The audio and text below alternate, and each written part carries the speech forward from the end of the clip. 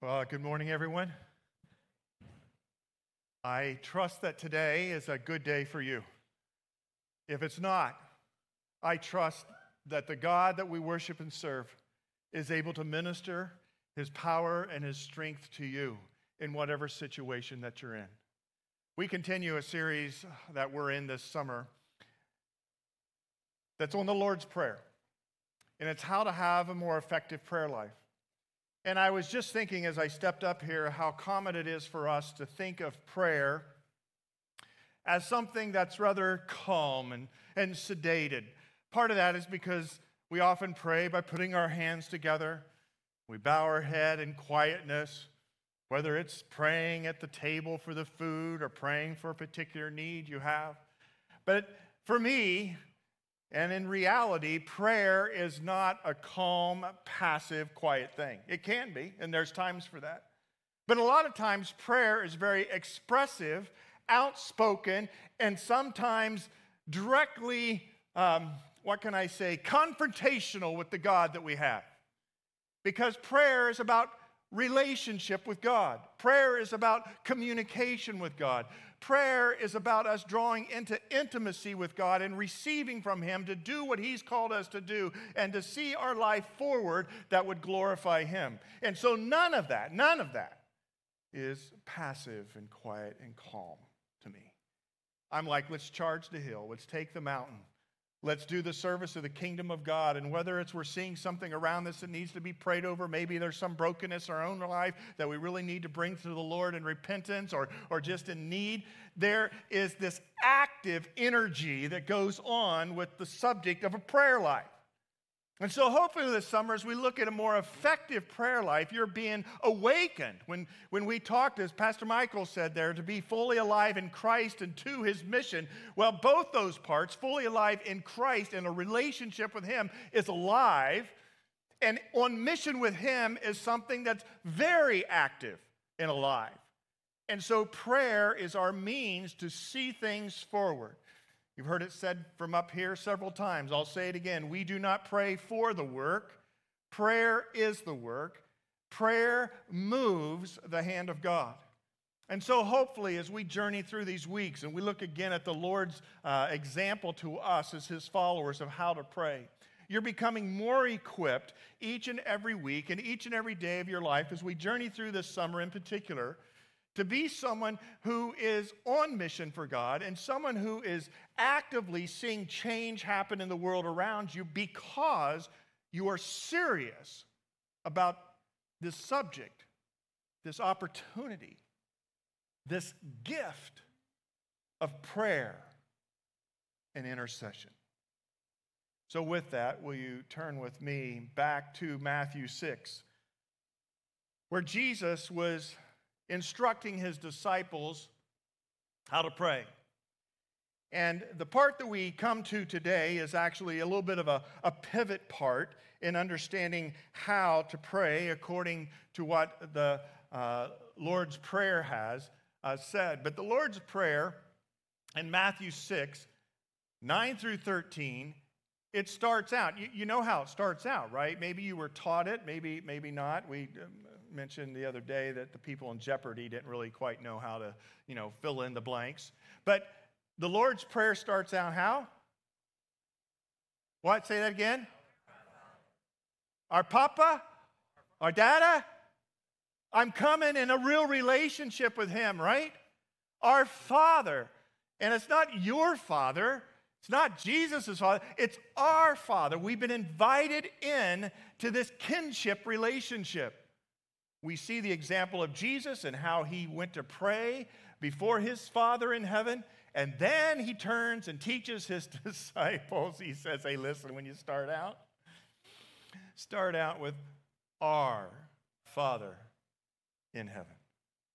And in heaven is not way out there in outer space somewhere. It's really, to me, that other spiritual dimension. It's around us everywhere.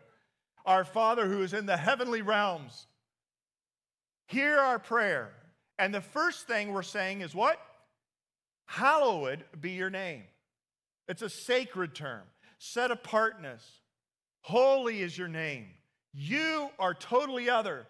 And we lift you honor and glory and praise. And so when you come to pray in this dynamic, alive kind of state, whether this summer or even today, you are saying, Lord, I thank you for this relationship I have with you, Father. And I pray to you, first and foremost, glory and honor and praise. Even if you're going like through a really stinky valley and there's things aren't going well, you find something. You find something not just to thank him for that, but move on to thanking God for who he is. And that's what hallowed be your name is identifying his characteristics of who he is. So our Father in heaven, hallowed be your name. Jesus said that's how you start out. It's a good place to start. It's not about repeating those words necessarily. That needs to be the foremost disposition you have in coming to God. And if you're like me, I mess it up a lot of times because I immediately want to say, Lord, I got a problem, this, and this, and this, right? Give me, or help here, help there, help this person. It's like, wait a second, time out. If somebody came into your home and they just barged right into your refrigerator without saying hi and thanks for allowing me in, that'd be sort of rude, wouldn't it? Sometimes I'm that way. Sometimes I just barge right in to receive from the Lord when I need to be spending time in his presence. Our Father who is in heaven, hallowed be your name. And then 2 weeks ago, and by the way, Michael, thank you for teaching last week. I watched actually online. I was away back in the Midwest working on some things I had to get to, and it was a beauty to hear your heart for student ministry. In fact, there's a couple of things you said that I carried those with me through the week, and I said, I got to remember what Michael said Sunday. I got to remember what Michael said, so thank you. But 2 weeks ago, when we were on this subject of prayer, we took on this phrase, which actually has two petitions, two aspects to it. So we're honoring and worshiping God. And then he says, you need to do this. Second thing, pray for my kingdom to come, which is his reign and his rule. And then pray for my will to be done. My will, not your will. I'm not saying my will, Pastor Carey's will. Jesus is saying, you're praying to the Father, your will be done. So our Father, hallowed, sacred. Number 1. 2, your kingdom come, your reign, rule wherever, all dimensions of life, both now and into eternity. And then we want your will to be happening here on earth as it is in heaven. And so that's the front part of the Lord's model prayer for us as his followers. In fact, if you're a seeker this morning and not really crossed that line of faith to be a follower of God, this is a great prayer as well because it's turning your heart towards our Father that we sung about. It's turning your heart towards the kingdom of God, not all the other stuff that seems to be bantering in our face every day. And it's going to turn your heart to God's will because I tell you what, if you're not a Christ follower today, there's nothing better than you can do to step into what God's will is for your life. Anything you're coming up with, only second best at best. God's will is a perfect and good will for you. And so whether you're a believer or a non-believer this morning, the prayer centers us on God, but then the petitions take this turn. The petitions are not petitions up towards the Lord. They're then personal petitions. And so there's 3 that we'll be walking through in these weeks. Give us today our daily bread. And forgive us our debts or our sins, as we also have forgiven our debtors, those who sin against us. And lead us not into temptation, but deliver us from the evil one. Now, those are incredible statements, and we're going to unpack each one of those, and we're going to unpack the first one today a bit. Give us today our daily bread. How many of you in here are planning on going to the grocery store right after service because there is nothing in the house? Now, I know some of the students are here saying, yep, that's my house, Mom. There's nothing here, man. Trust me, there's something there Whether it's in your refrigerator, your deep freeze, walk it into the pantry, it's got some stock and supply to it. It seems a little bizarre, doesn't it, that God would say, this is what you need to pray for. Pray for our daily bread. Because we, in modern culture, we don't really have much of a concept for what this statement means, because there is provision. Now, we may be low, even low on staple items, low on other kinds of things, but trust me, we are not at a place where we're going to starve if we go home today, because there's nothing there. But here's Jesus telling his followers the first thing petition-wise as it relates to their situation is to pray for daily bread.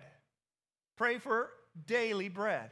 But it's hard for us to comprehend. I remember when I was around urban situations more in life, when I was in graduate school in like New York City and stuff like that, there were all these little mom and pop kind of little grocery stores. And it's different than how I buy groceries today. If I do buy groceries, my wife buys the groceries. But sometimes I'm at the Costco, right? And what do I do at the Costco? We load it up, big items here. We're going to put them away. We're going to have. I saw people that would daily leave their apartments or their homes, and they would go to the corner shop to get their food for that particular day. Now, maybe some of you here do that kind of thing. You tell your, spouse, hey, on your way home, whatever, that can you pick up this or that? Or for us today, a lot, it's, hey, get a bite to eat and bring it back. Or now we got, Grubhub and Uber Eats and all those kinds of things. So we just sort of dial it in. So we get a little bit of a daily kind of deal. But culturally, that's not the way that we live. But back then, when Jesus was talking to them, it was much more of that daily bread kind of need. In fact, I came across this week, the whole Milo's hierarchy of needs. Have you ever seen that? It was a guy who described that, hey, we got various needs, and at the bottom of the pyramid is the physiological needs. We have need for food and water, right, and shelter. Those are some basic needs. And then the next step up is the need for safety and security, right, to feel protected. And then there's the need for belonging and for love, those kinds of things. Any of you are familiar with Maslow's hierarchy needs? Some of you educators out there, that's good. Well, I came across an adaptation of that, which probably gets as close to daily bread for us. And it's this. We have physiological safety, belonging, self-esteem, self-actualization needs.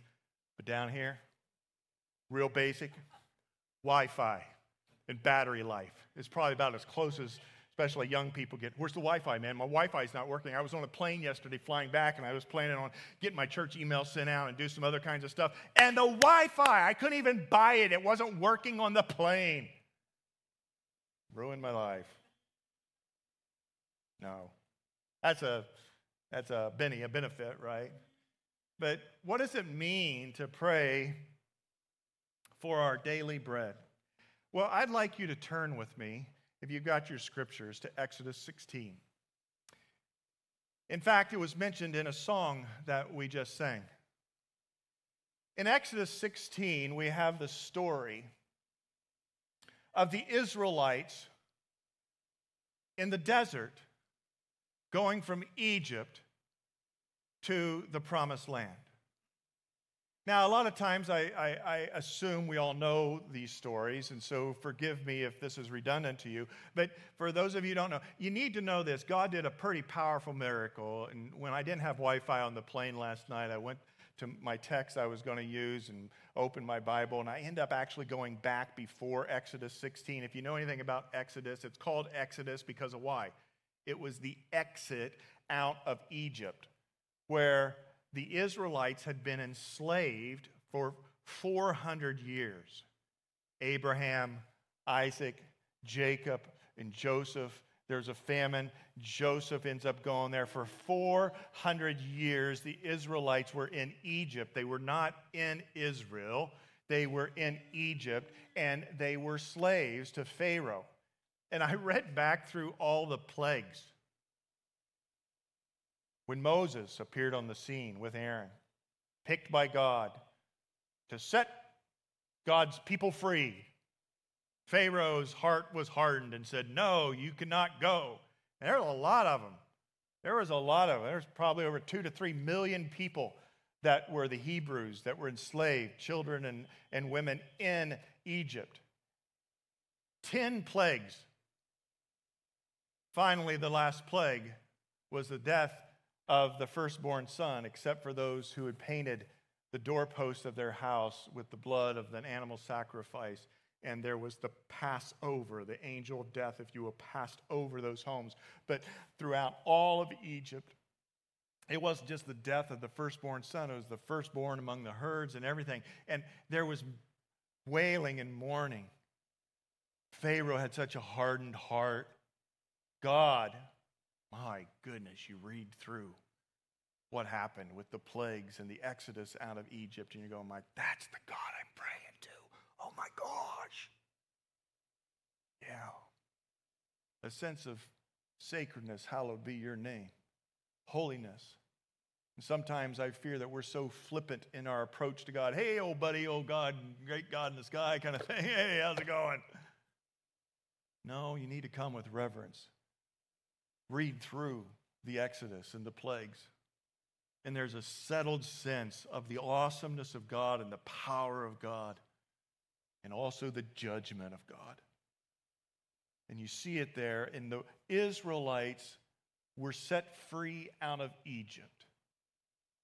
The crossing of the Red Sea, right? The waters parted when Moses raised his staff to the left and to the right, and they walked through the Red Sea on dry ground. And then when they got to the other side, Pharaoh had changed his mind, and they were chasing after him to get him to come back, because how else were all the things going to get done if the slaves were gone? And they entered those waters, the Egyptian army did, and the waters collapsed, and they were all killed. Every single one of them, the scripture teaches. Now, if you're a part of that 1.5, 2 million group of people, and you see all this on the other side, you're going, oh my goodness. We serve a powerful God. He just literally destroyed and killed our enemy, the oppressors. And they set out then to go to the promised land, but God didn't take them the quick route up through the Philistinian way, up along the Mediterranean Sea. He sent them out in the desert, and he had a reason for this that we won't get into today. But they head out into the desert. And in the desert, they quickly realize that they're not in Egypt. There's a song that says, I want to go back to Egypt. Keith Green used to sing that. And they started grumbling, and I'd like for you to just look at Exodus chapter 16, because this ties in so importantly to what we're looking about today with the Lord's Prayer, when he says to pray for daily bread. We're not there where they were in that day, but we need to be a people of eager and great need as well. And to be honest, we end up grumbling and complaining a lot, just like they did then. Chapter 16, the whole Israelite community set out from Elim and came to the desert of Sin, which is between Elim and the Sinai, on the 15th day of the second month after they had come out of Egypt. In the desert, the whole community grumbled. They grumbled against Moses and Aaron. The Israelites said to them, if only we had died by the Lord's hand in Egypt. There we sat around pots and meat and ate all the food we wanted, but you have brought us out here into this desert to starve this entire assembly to death. Then the Lord said to Moses, I will rain down from heaven bread for you. I will rain down bread from heaven for you. The people are to go out each day and gather enough for that day. In this way I will test them and see whether they will follow my instructions. You see, he brought a whole team out into the desert.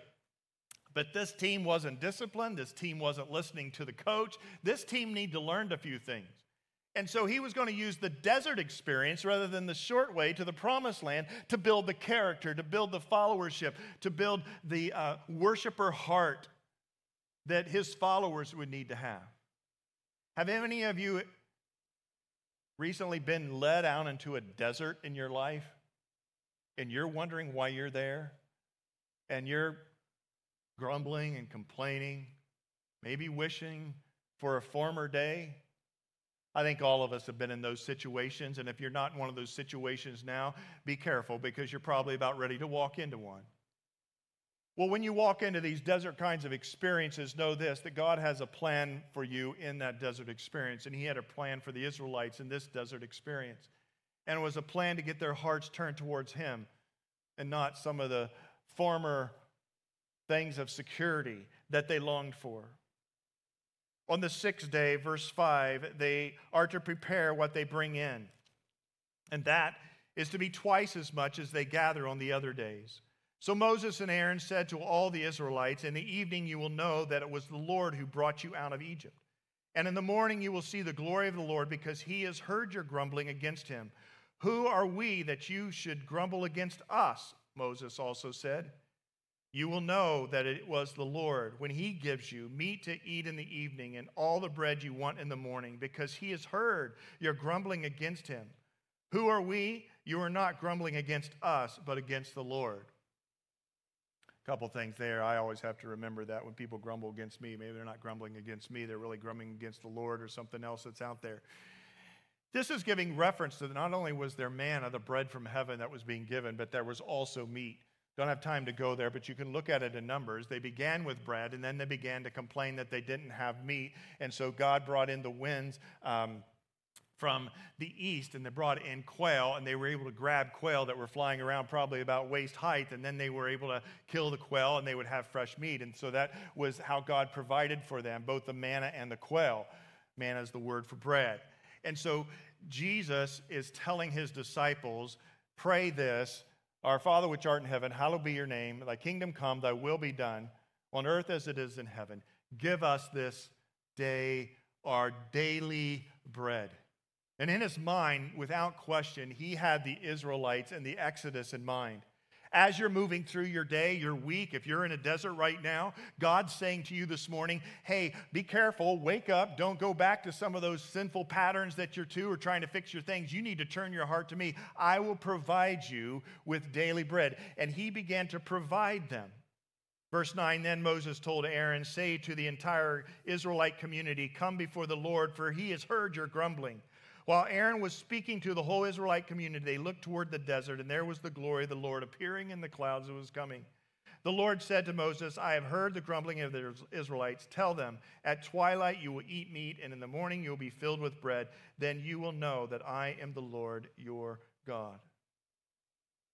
And the Israelites did as they were told. And they went out in the morning, and the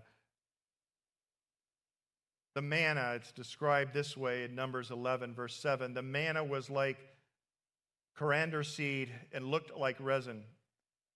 The people went around gathering it and then ground it in a hand mill or crushed it in a mortar. They cooked it in a pot or made it into loaves, and it tasted like something made with olive oil. When the dew settled on the camp at night, the manna also came down. I walked out this morning, got in my car outside, right? There's a bunch of dew. It was foggy, right? And it had settled on the car. That's why our cars get dirty, right? They get a little moisture in the morning. Then we go drive around in the desert here in Temecula, and they get dirty, right? So they just keep building more and more and more car washes, especially along Marietta Hot Springs. And so, you just got all these car washes, right? Because we don't get manna on our dew. We get dirt on our dew, all right?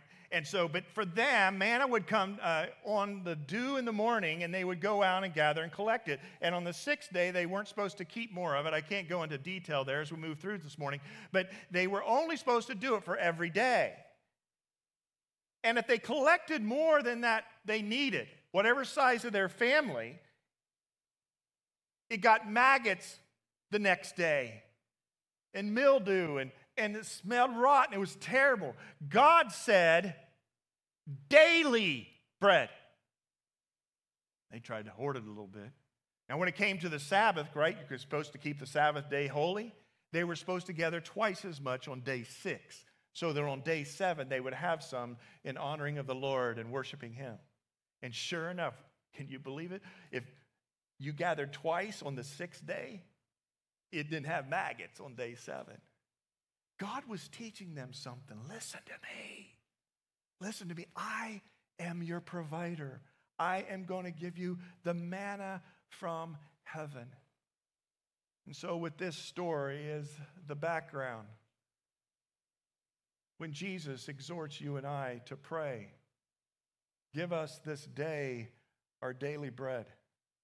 There needs to be a heart of dependency upon God, just like the Israelites had, to bring that provision. Are some of you short on the bread today? Now, we use the word bread for more than just physical loaves of bread, right?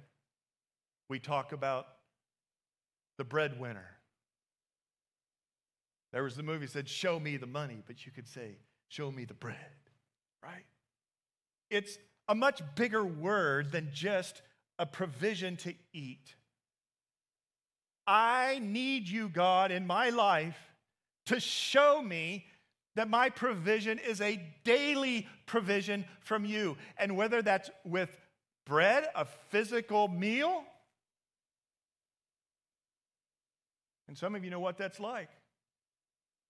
Praying to God for that provision of a physical meal. Or it's something else. God's teaching us dependency on him. Some of you are familiar with a great saint, minister by the name of George Mueller, a number of years ago. And he had the opportunity to take care of over 120,000 orphans. And he built orphanages. And he shared the gospel. And this happened on the heels of a lot of kids being orphaned because of situations that were there overseas.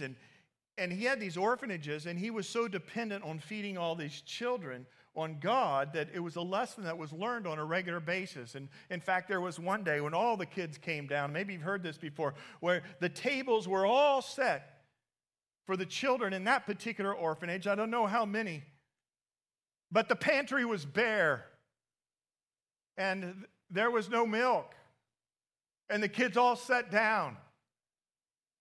And the leaders, they knew there was no food. And George Mueller, he stepped before the children and he said, children, we need to pray to God today. We need to pray to God today for his provision of food. Do you think that God can provide something for us to eat? Sure. During that prayer, there was a knock at the door, and a person came in. He was the local baker. And he says, Mr. Mueller, I don't know if you need it or not, but I woke up at 2 a.m. and I couldn't get back to sleep, and I felt that you needed some freshly baked bread for the children. And so I have it all here. And as he's bringing it in, there's another knock at the door. And it was the local milkman who was a carrier of the milk. That's sort of, they took it around during those days. And he says, Mr. Mueller, I'm sorry, but I don't know. My wagon, it broke down, and I need to have it fixed. And I didn't know, would you like to have all the milk that's on my wagon for the children today so I can get it fixed? I don't know why, but when I first heard that story many years ago, it stuck with me as it relates to this provision aspect of praying.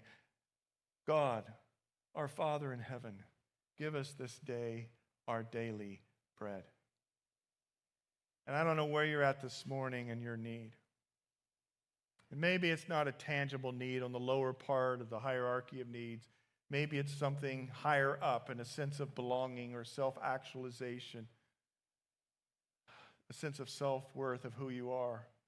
But God, who is in heaven, hears your prayer. Is it a prayer of dependency? Because we are to be dependent upon him. Why? So he can manipulate us and control us and ruin our life? No, because he's our Father. And he wants to be our provider. Jehovah Jireh is one of his names, God our provider. And he wants to be our provider every day of our life. And I'm telling you what, if you haven't been there before, if you aren't there now, you wait, because it's coming. There's going to be a place and a need for you to be fully dependent upon him for whatever that need is. But I want you to know today that your Father, your Papa Dada in heaven, he knows. He knows your need, and he can provide in his way and in his time. A second story I just want to briefly highlight is that of a guy in the Old Testament by the name of Job. Remember Job? Let me just turn there for a second if you got it. I mean, sometimes we just assume, oh yeah. But then you go back and you read these kinds of things and it just does your soul good. Especially Job, who really had a lot of misery. So you think, hey, my life's not as bad as what his was. So Job, and you don't pronounce it Job. So Job chapter 1, here we go. In the land of Uz, there lived a man whose name was Job. This man was blameless and upright. He feared God and shunned evil. He had 7 sons and 3 daughters, and he owned 7,000 sheep, 3,000 camels, 500 yoke of oxen, and 500 donkeys, and had a large number of servants. If there were cars during that day, he would have a whole set of classic cars, I'm sure. He was the greatest man among all the people of the East. Job was no fluke. Hardworking, smart person, entrepreneurial. He had it all, and he had a great family. His sons used to hold feasts in their homes on their birthdays, and they would invite their 3 sisters to eat and drink with them.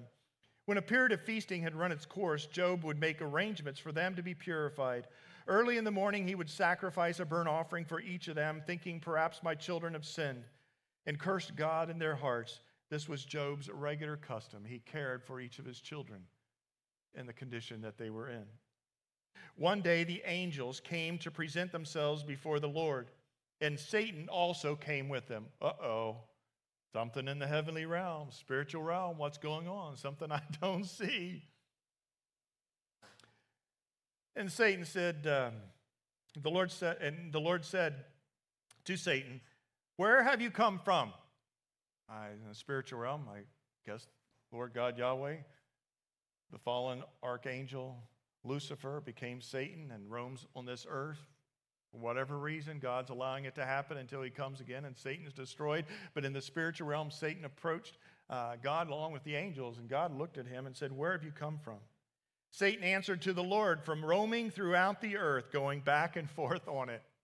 Wonder if he crossed your path or mine this last week. Then the Lord said to Satan, have you considered my servant Job? There is no one on earth like him. He is blameless and upright, a man who fears God and shuns evil. Look at him. Guess God was showing off a little bit to Satan. I don't know. Does Job fear God for nothing? Satan replied, have you not put a hedge around him and his household and everything he has? You have blessed the work of his hands so that his flocks and his herds are spread throughout the land. But now stretch out your hand and strike everything he has, and he will surely curse you to your face. Yeah, he's a prized possession because all's going well. Looky there, purty Job. The Lord said to Satan, very well then, everything he has is in your power. But on the man himself, do not lay a finger. Then Satan went out from the presence of the Lord, and listen to this. It happens so quickly, his whole life collapses. Verse 13, one day when Job's sons and daughters were feasting and drinking wine at the oldest brother's house, a messenger came to Job and said, the oxen were plowing and the donkeys were grazing nearby, and the Sabaeans attacked and made off with them. They put the servants to the sword, and I am the only one who has escaped to tell you. Verse 16, while he was still speaking, another messenger came and said, the fire of God fell from heaven and burned up the sheep and the servants, and I am the only one who has escaped to tell you. Verse 17, while he was still speaking, another messenger came and said, the Chaldeans formed 3 raiding parties and swept down on your camels and made off with all of them. They put the servants to the sword, and I am the only one who has escaped to tell you. Verse 18, while he was still speaking, yet another messenger came and said, your sons and daughters are feasting and drinking with wine of the oldest brother's house, when suddenly a mighty wind swept in, a hurricane wind from the desert, and struck the four corners of the house. It collapsed on them, and they are all dead. And I'm the only one who has escaped to tell you. Now, I don't know about you, but if that all happened to me really quick, I would just simply say, Lord, take my life. I'm done. What was Job's response in the midst of this crisis and this trial? At this, it says, Job got up and tore his robe and shaved his head. So he's in grief, right? Then he fell to the ground in worship. And what did he say? And it would have been a rightful prayer, I think, to cry out to God. You see David crying out to God in the Psalms, God, why have you brought all this calamity on me? But this is what Job says. He said, naked I came from my mother's womb, and naked I will depart. The Lord gave, and the Lord has taken away. May the name of the Lord be praised. I don't know about you, but right there, that shows me the character of Job. You read through Job, and you have his wife cursing him and friends telling him, you're crazy. God restores Job at the end. But you look back to Job 1, and you see the heart of a man who understood the prayer, give us this day our daily bread. The Lord gave, and the Lord has taken away. May the name of the Lord be praised. Are you there? Are you there to worship God in the bad times as well as the good times? Or do you turn against God and run some other directions? And what is it that God's saying to you? Maybe you're blessed this morning with a lot of wealth. Maybe you're blessed this morning with a lot of great family relationships. Maybe you're blessed this morning with a lot of opportunity, a lot of energy and excitement happening in your life. Is your hope and your anchor upon those things? Or if God took away all that money, if he took away those relationships, if he took away the trajectory of your career, if that all collapsed, would you be like Job? And you would pray a prayer, Lord, today, give me my daily bread. May we be mindful that we do not step outside of God's sovereign will and his love for us, especially when he has blessed us with provisions in life. May we stay in his presence and humble before him. Matthew 6:11 then simply says, give us today our daily bread. It's the one petition for you to consider today. It's interesting, though, this is spoken, this particular version of the Lord's Prayer is spoken in the confines of the Sermon on the Mount, which we went through earlier this year. And if you were to turn to Matthew 6, and you were to look where that verse is found, Matthew 6, verse 11, it's only a few more verses away that we find what Pastor Trey read in our call to worship today. In fact, I didn't even know he was going to read it in the call to worship. Matthew 6:25. You want to take a little peek there? Jesus in the same thought, and I think he's connecting this prayer, give us this day our daily bread. And he says in Matthew 6:25, therefore I tell you, do not worry about your life. Do not worry about your life, what you will eat or drink, or about your body, what you will wear. Is not life more than food, and the body more than clothes? And it was read earlier, the continuation of that. But if I could jump from verse 25 straight to verse 33, it's all sort of connected. Give us this day our daily bread. And then he says, do not worry about this. But why? Because, why? You have a Father in heaven And then he says this in verse 30, but this is what you need to do. Instead, seek first his kingdom, his rule, his righteousness, and all these things will be given to you as well. Can I simply say this to you this morning? There is a huge connectedness between provision and lordship. And many a times, especially in a Western materialistic culture, the more provision you have in life, the more distant you get from the kingdom and the lordship of Jesus. That's why Jesus gives another reference, talking about the man who had great wealth and had a lot of harvest, and he had to build bigger and bigger barns. But yet he disregarded the kingdom of God, and he said, you fool, this very night your life's going to be required of you. We have to be very sensitive to us moving away from the daily bread prayer, because we move to a place of self-sufficiency. You see, we're trying to get, not just food in our pantry.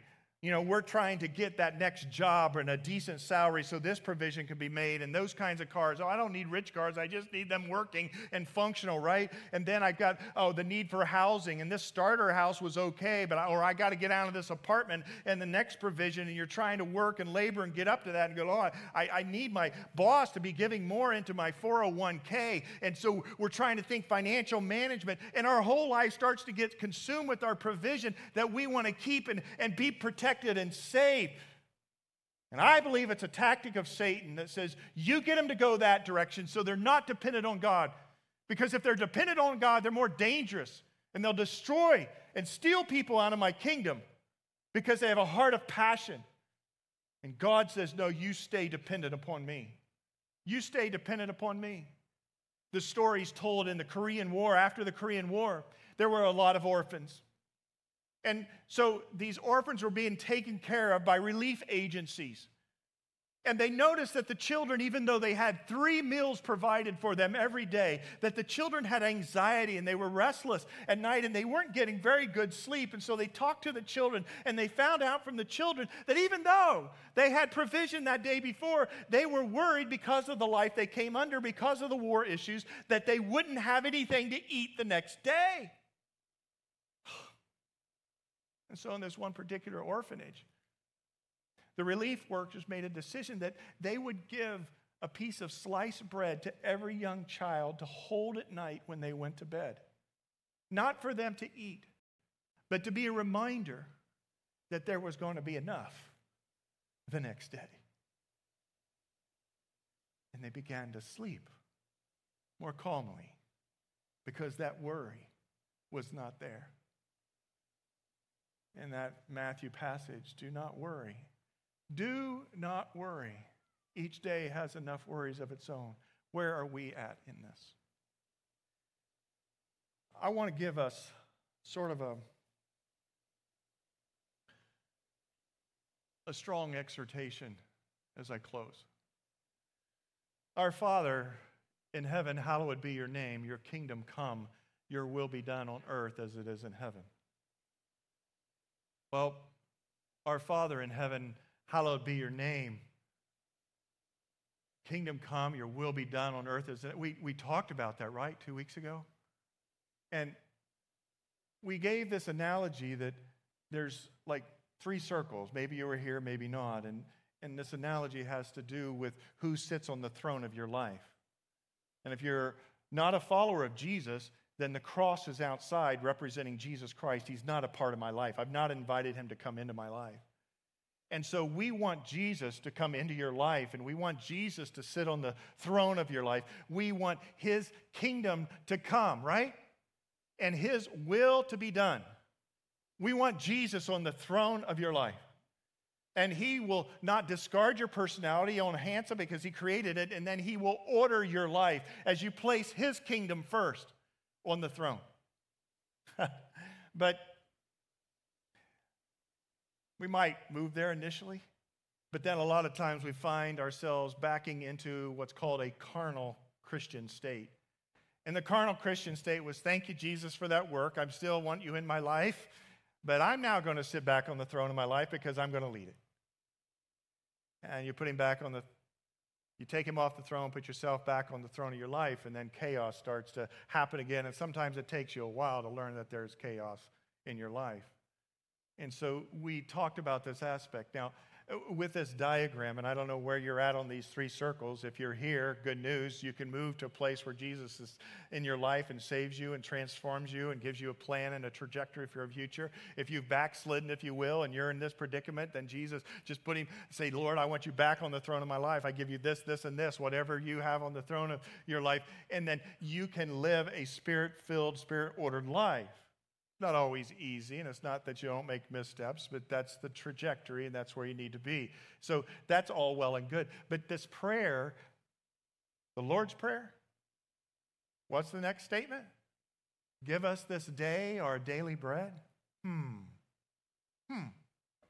Maybe how we live our life, there's a tendency, not that we're greedy or anything, but there's a tendency to put other things on the throne of our life that are more important. Maybe it's a career. Maybe it's a relationship, someone you'd like to marry. Maybe it's kids. Maybe it's a new job, a promotion. Maybe it's some type of recreational opportunity to step into. Maybe it's a pleasure, thrill, or an experience that you're seeking, right? We're big into experiences. That's what Michael talked about last week. Feelings first and experience come then. It's so like, but somewhere, something else has got on the throne of this life. And because we live in a materialistic culture, I believe one of the bigger challenges at times is what's on the throne of the life really could be summed up with a dollar sign. I'm worried about having enough for tomorrow. I can't sleep. I just need more bread to hold on to. What you need to hold on to is Jesus. And trust him. Let him be your provider every day by putting him on the throne. I'm going to invite the worship team to come up, and we're going to close the song. But before they come, I want to give you a serious challenge. And the serious challenge is this: that we would pray, Lord, give us this daily bread, in a spirit of utter, total dependency. It's a dangerous prayer. Lord, whatever you need to do,